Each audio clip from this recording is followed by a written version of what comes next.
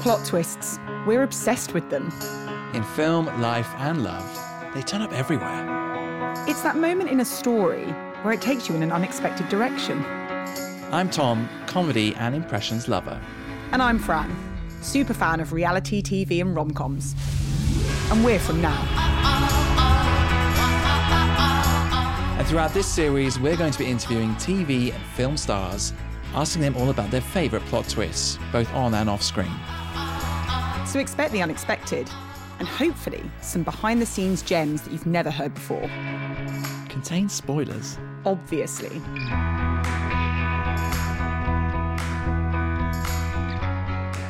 Something that we really enjoy talking about, and is a running theme with previous guests, we talk about fame, but then often related to that is the notion of fear. Actually, a lot of our guests, for example, have had imposter syndrome, which is hard to believe, but... I know, and Yeah. we've talked about fear of first day on set, or fear of public reaction, or fear of taking the wrong role. So it's funny, isn't it? The different interpretations, something that I might fear, you might find really exciting. Yeah, completely different. And this week, fear continues. It definitely does, because we've got Josh Hartnett, who is starring in a new series called The Fear Index, which is based on the international bestseller by Robert Harris.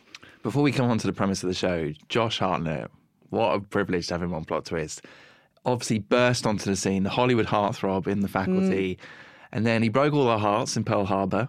Mine's still broken. But then other big films, Black Hawk Down, Lucky Number 11. But he's very unique, actually, in that he's taken his own career path. He's kind of taken himself away. He's gone into producing and directing, even independent films. He's very much his own man and makes his own choices. Yeah, but it's really exciting to see him come back in a new type of role, because The Fear Index is a psychological thriller, and Josh Hartnett plays Dr. Alex Hoffman, and it follows his life over this 24-hour period. But the reason it's so interesting is because he plays this scientist who works within the financial markets, and it's all about how fear drives decisions in the financial markets and the consequences of that. But ultimately, what he's created could be actually turning on him. Yeah. 24 hours is the most chaotic, fearful 24 hours of Dr. Alex Hoffman's life. Yeah, it's not just that he's created a model that's driven by fear, it's the fear of his own mind and himself. So it's a very, very interesting watch. Well, we had a sneak peek, didn't we, Fran? But all episodes are out now, and you definitely need to go and watch it. But it is one of those things that you are second-guessing what is going to happen and what actually is going on. But almost fear does that in itself. I think that's the beauty, is you don't know what's really going on or what's going on inside his head, but that's what makes it such a compelling watch. I mean, Josh Hartnett's a big Hollywood name, so I know. a few nerves going in. Maybe a bit fearful ourselves, Tom. Yeah, but lots of excitement too. Very much so. Okay, well, here is Josh Hartnett on Plot Twist. Josh Hartnett, pleasure to have you on Plot Twist. Thank you so much for coming on. Thank you for having me. I wanted to start with...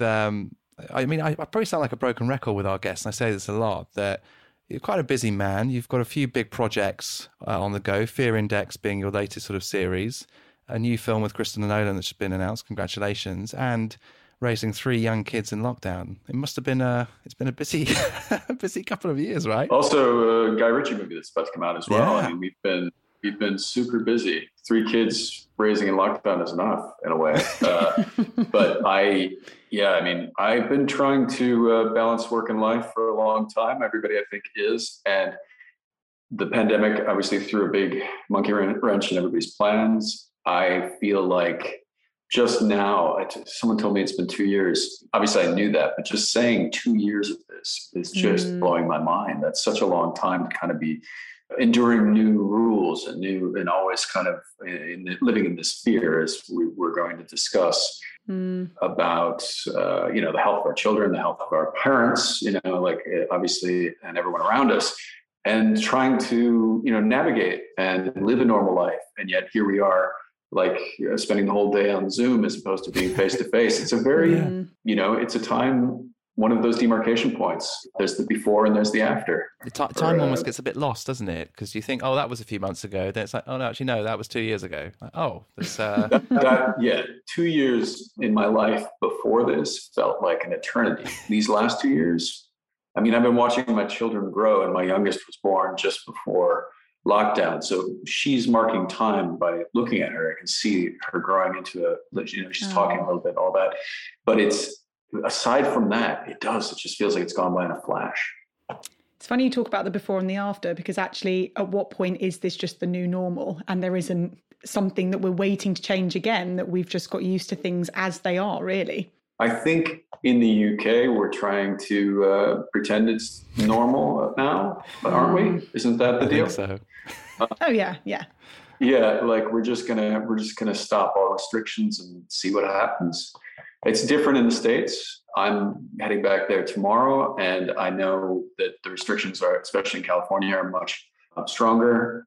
What I fear is that we've got this Omicron variant that isn't killing as many people as Delta was or as the original coronavirus was, but that something else could come along and we'd be right back where we started. And people are so sick of living in lockdown and living, a half life that they may not adhere to restrictions. And I don't know, it is a really, really, really heightened time. And it is never going to be exactly like it was, I don't think. You mentioned the US there, and before we talk about Fear Index, your new show, and obviously want to ask you a plot twist question, I wanted to go a little bit different, actually, and talk about Minnesota, where you grew up and where you were born, because you mentioned California, where you do a lot of work, and I know you've been in New York, and for Brits, probably Florida and those sort of destinations are typical places to visit. But talk about Minnesota, because from having a look at Google, it looks like a hiker's paradise. It looks like a beautiful place to grow up.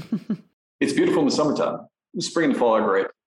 But in winter, I don't think anybody wants to be there. Bit chilly. And it's mostly Scandinavian descent, Native American descent, and then in the cities there's some Irish and German, and it's a melting pot in the cities. But it was originally back when there was the first kind of wave of settlers there from Europe. It was mostly Scandinavians. And I don't know why you would leave a place like Sweden and go to a place that's even colder like that. It just seems nuts. So I think it was like the craziest of the Swedes and the Norwegians that settled in Minnesota. And we get down to, I think last year or the year before, like this whole time thing is really messing with us right now. It was either last winter or the year before, we had a few days of -40, which is where Fahrenheit and Celsius meet. And it's so cold that if you throw a cup of hot coffee in the air, it turns to snow. Wow. Or hot water, you put boiling water in a cup, throw it in the air, and it'll turn to snow. That's where I grew up. Wow. And then in the summertime, it's super hot and really, and there's a lot of mosquitoes, but it's gorgeous. It's really beautiful. What a contrast. I thought the UK was cold. Yeah. I mean, that's a whole new level. That's a different level, yeah. But what we get in the States, or what we get in Minnesota in particular, is there's no milding effect from the coasts because it's so far inland, and you also get it's very dry cold. So if you're wearing the right clothes, you're not really that bothered. Whereas here in the UK, I feel like if the wind is going in the right direction and the rain is cold enough, you're just going to be soaked through. You're going to be bone chillingly cold being out there on a hike, no matter what you're wearing. So it's just a different type of cold. And so hearing that, I feel I can never complain about it being cold ever again. Like I'll just be throwing coffee in the air, and if it lands on the ground, I'll be like, take the coat off. It's basically summer. Exactly. So we want to ask you our first big plot twist question. So we talk about plot twists being unexpected turns, and we see them a lot in TV and film. And what we love to ask our guests is, in your life or in your career, what has been your plot twist moment? So where something completely unexpected has happened? I mean, I've had a lot of them, but my first big plot twist moment in adult life was probably having a manager ask me if I wanted to audition for a few films and TV shows because she saw me in a play, and landing to a movie and a TV show in Hollywood without even ever sort of conceptualizing that as a life. I mean, that's changed my life entirely. It's just sort of that initial experience of making films was so foreign to me. It just wasn't something that I was attempting to be a part of, really. I didn't expect it at all. And still 25 years later, I sort of look at it as this sort of weird hand of fate that sort of brought me into this situation. And in a way has allowed me to be much more free with my choices, because as much as I love it, I didn't dream of it as a child. It's not something that I was hoping to do with my life. And I'm still sort of wondering, am I an actor, or am I just some guy that they, put in these movies? And luckily over the years, I've been able to sort of develop a craft that I enjoy, and I've been able to work with such amazing people and learn so much. And I just can't believe it's been 25 years now. It's kind of mind blowing. You talked there about film being the unexpected turn. So was your original plan that you wanted to be in stage and theatre? Oh, no, I didn't want to be an actor. I went to school to be an artist. I wanted to be a painter. Oh, really? I thought I would be in the visual arts in some way. Yeah. Oh, wow. So how did you end up on stage from wanting to be a painter? I did some theater in high school, and I did some theater at school. I liked theater and thought of it as a fun part of my artistic life, but I didn't think of it as a career. It was just something that I enjoyed being a part of. And when someone told me that I could actually make a living being an actor, my mind was blown, Well, it's funny, interesting, isn't it, that, if that lady hadn't seen you that day, would you be sat here today? And it's always quite an interesting thing to kind of deliberate on, would it have happened? Yeah. Yeah, I mean, it's funny because I think she's still around, still seeking out talent, and it's a weird change, because what I had envisioned for myself was something that was probably doesn't exist. And when you're in your teens, I think you have these visions of what your life could be like that probably don't really exist. And I moved to New York thinking I would be in a sort of post beat poet era Basquiat, street art sort of Sex Pistols at the at CBGB's sort of New York of dreams and legend. I didn't expect it. It was like a real functioning city, and I didn't really know what to make of it. I was just so young. I was 17 when I moved out there, and I just thought I was going to live the life of an artist, whatever that meant, and I was going to try to do some interesting art if I could. And then, Hollywood came calling, I guess. And it all happened very, very quickly as well. It was such a quick sort of rise. That must have been quite, after a few years, especially, you talk about in your teens and early 20s, that's pretty consuming. It was, yeah. I mean, I would say that my trajectory in this industry was extremely unusual, but I didn't understand anything else because it was my first sort of experience with it. So I, in a way, assumed that it was that way for everyone who made it, quote unquote, in this industry.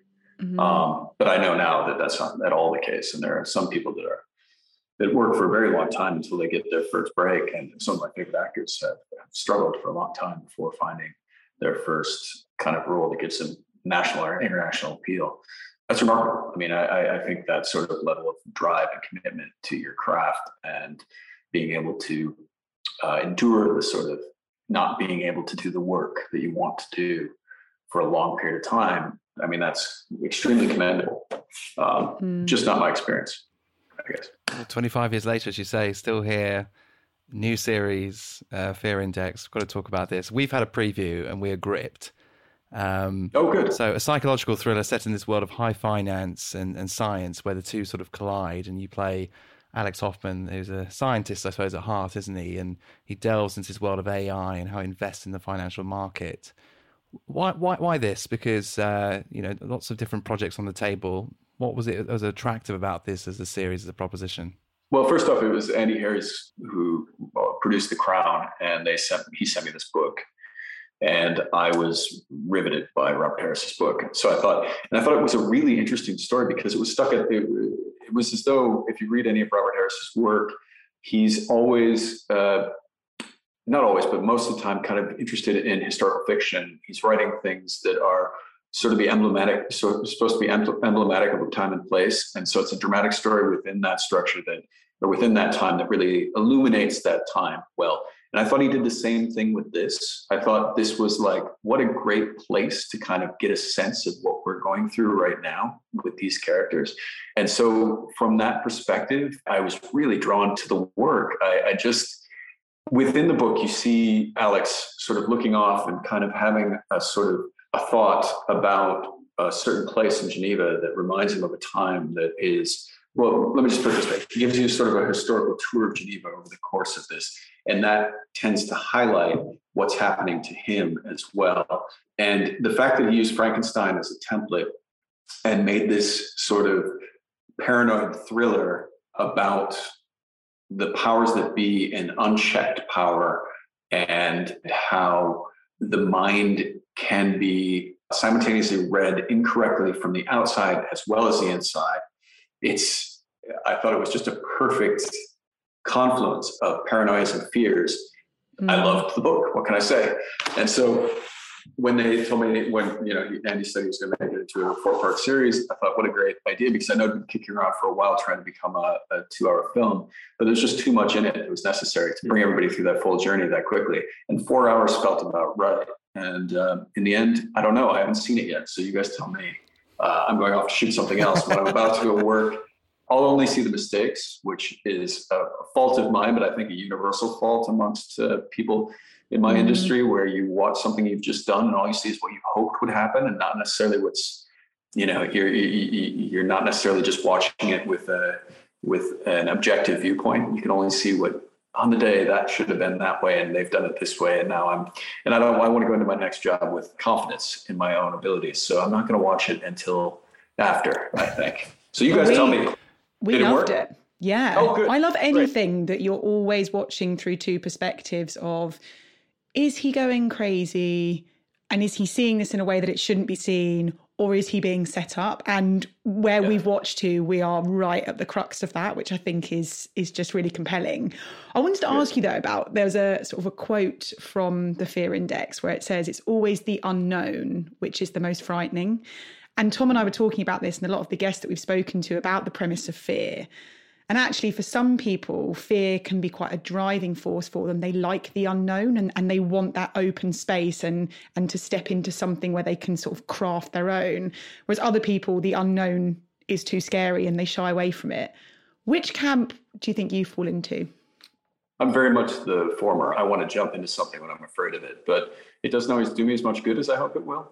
And the kind of best example of that is swimming with sharks. I'm terrified of sharks. And I was at a friend's wedding, and we had the opportunity to go swimming with these reef sharks. And they put a bucket of chum down in the water, and you swim down with your scuba gear on, and you sit in a circle, and the sharks will come out of just absolute nowhere and eat that. I mean, just like there's nothing there, and then there's a bunch of sharks. And that just made me realize, oh, no, I had a right, I was right to be afraid of them. And they're the devil. I mean, they're wonderful creatures, but they're the devil.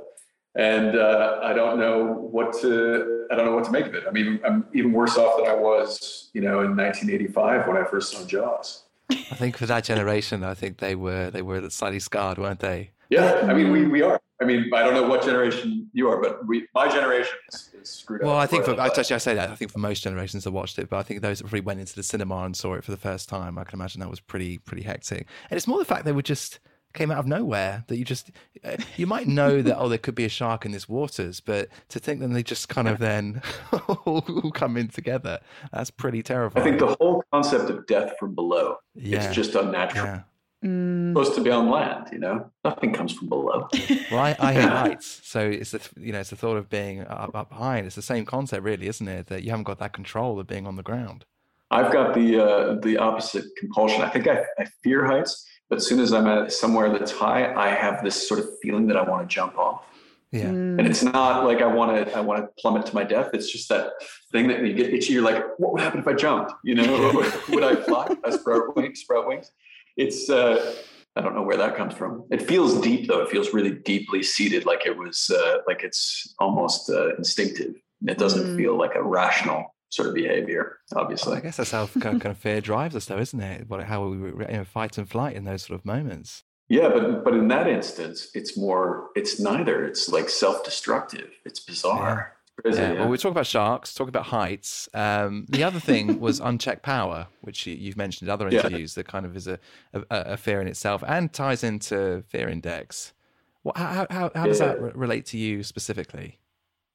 Well, I mean, I'm a part of the public, like I find that if you have people that are manipulating your environment I would like to have a say in how they're overseen. You know what I mean? Mm. And we have a system right now that is becoming where I think the powerful are becoming less and less accountable in a way to the public.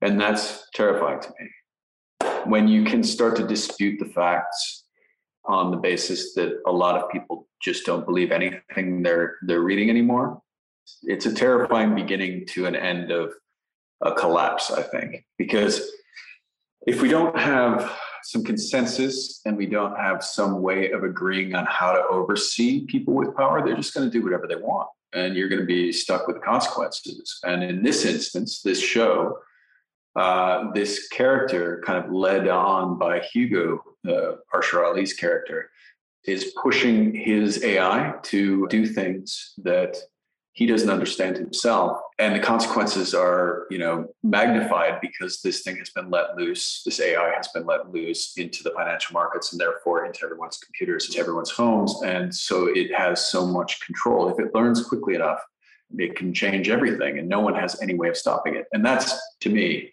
absolutely terrifying.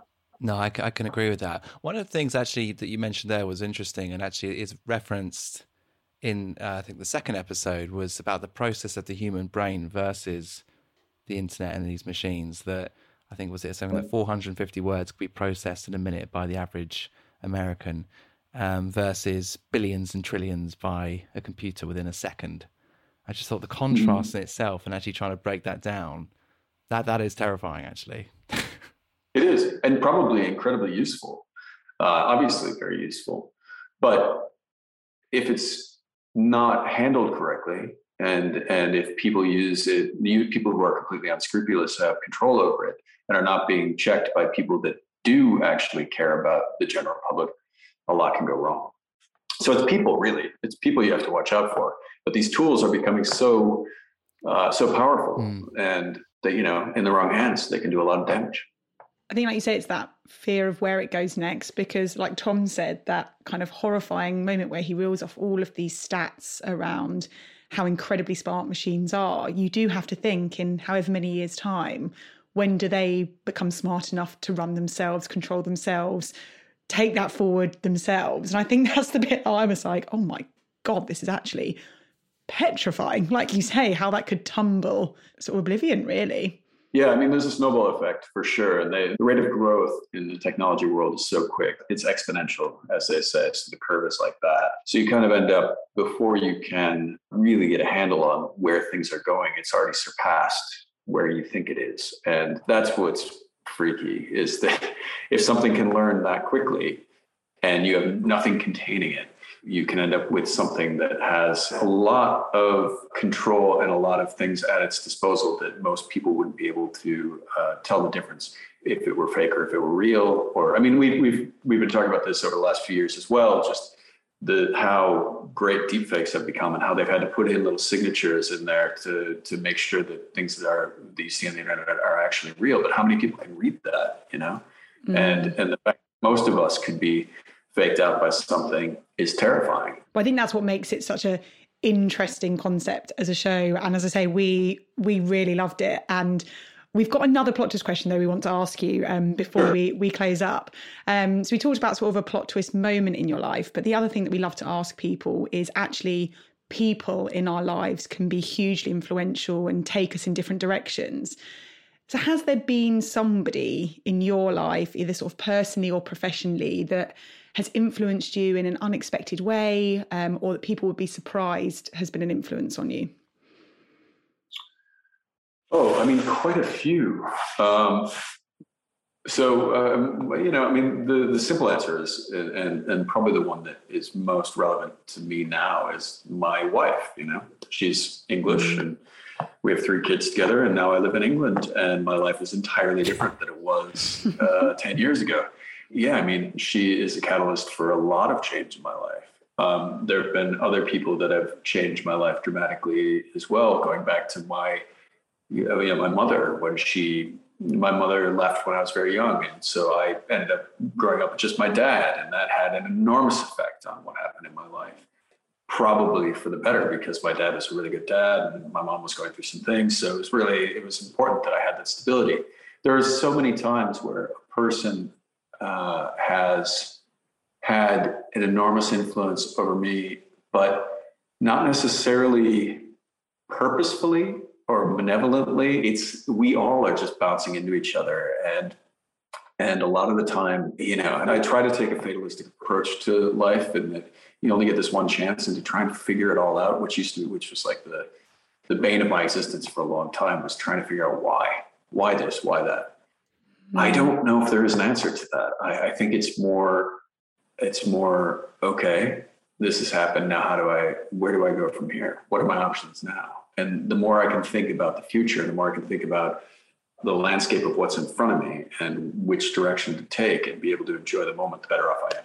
That was a long-winded answer. I don't know why I got so No, I like that. It was good. No, we like that. Any reference to family is always a good thing. I want to ask you, and you kind of touched upon it there, and it seems like from watching interviews, people kind of obsess on this move away from Hollywood as such. It always seems to be brought up. But one of the things that's interesting is your passion for filmmaking and wanting to be independent and working with the right people. And I suppose a part of that process also in finding yourself. Do you find now that you doing the film with Guy Ritchie, you've got the Christopher Nolan project coming up, is that a sign that maybe that you have? Well, I don't define myself based off of my work, which is nice. I define myself based off of a whole other set of criteria that are much more intense and daily occurring. And my family and my age probably help in that regard, if you know what I mean. Sure. So the work is always, it's really nice right now. I'll just say that. It's really nice that after 25 years, I'm able to work with really fantastic people on projects that are allowing me to push things in different directions, to play characters that are unlike, from one character to the next, they're nothing alike. To be able to experiment and have the directors push me to experiment, and to have them be people like Guy Ritchie or Christopher Nolan. I fully acknowledge I'm the luckiest person alive. But that's my work. And my personal life is the thing that really defines me and always has. And I find that well, not always. When I was younger, you're making your way in the world, and that's when you look for things that in your work that will kind of help people understand who you think you are. And that's, your defining characteristic. But now more than ever, it's just, I hope to raise really interested and interesting children. And that will be the measure of me if I can do that well. And if I can't, so that's that. No, that's a good outlook. Josh, thank you so much for your time. We've had a great chat. Thoroughly enjoyed the series. Looking forward to seeing more of that. Obviously launched on the 10th Feb on Now and Sky. And best of luck with all the future projects. Looking forward to seeing it. Thanks a lot, Fran. Thanks a lot, Tom. Thank you so much. All right. Take care.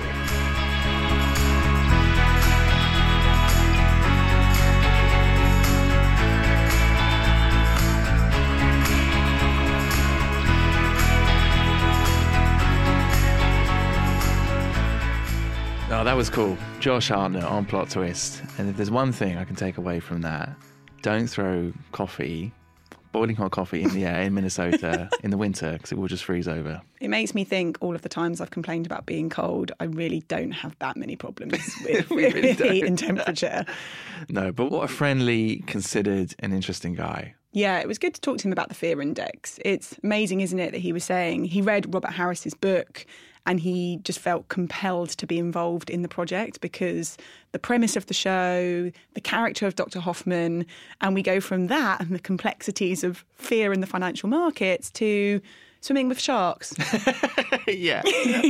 Covered all ends of the spectrum. That's how fear differs, I suppose, isn't it? But it does feel like with that whole premise of unchecked power, which is a big feature within the Fear Index, that was something that for him was quite it's relatable, I suppose, and that he spoke about, and that's probably why this was more of an attractive thing. Unchecked power is the sort of thing that I have to actively stop myself thinking about, because if I think about it too deeply, I'm going to spiral. I'll never leave the house again. I'm just going to lie under a duvet and panic. So, yeah, he had a very interesting perspective on fear, I thought.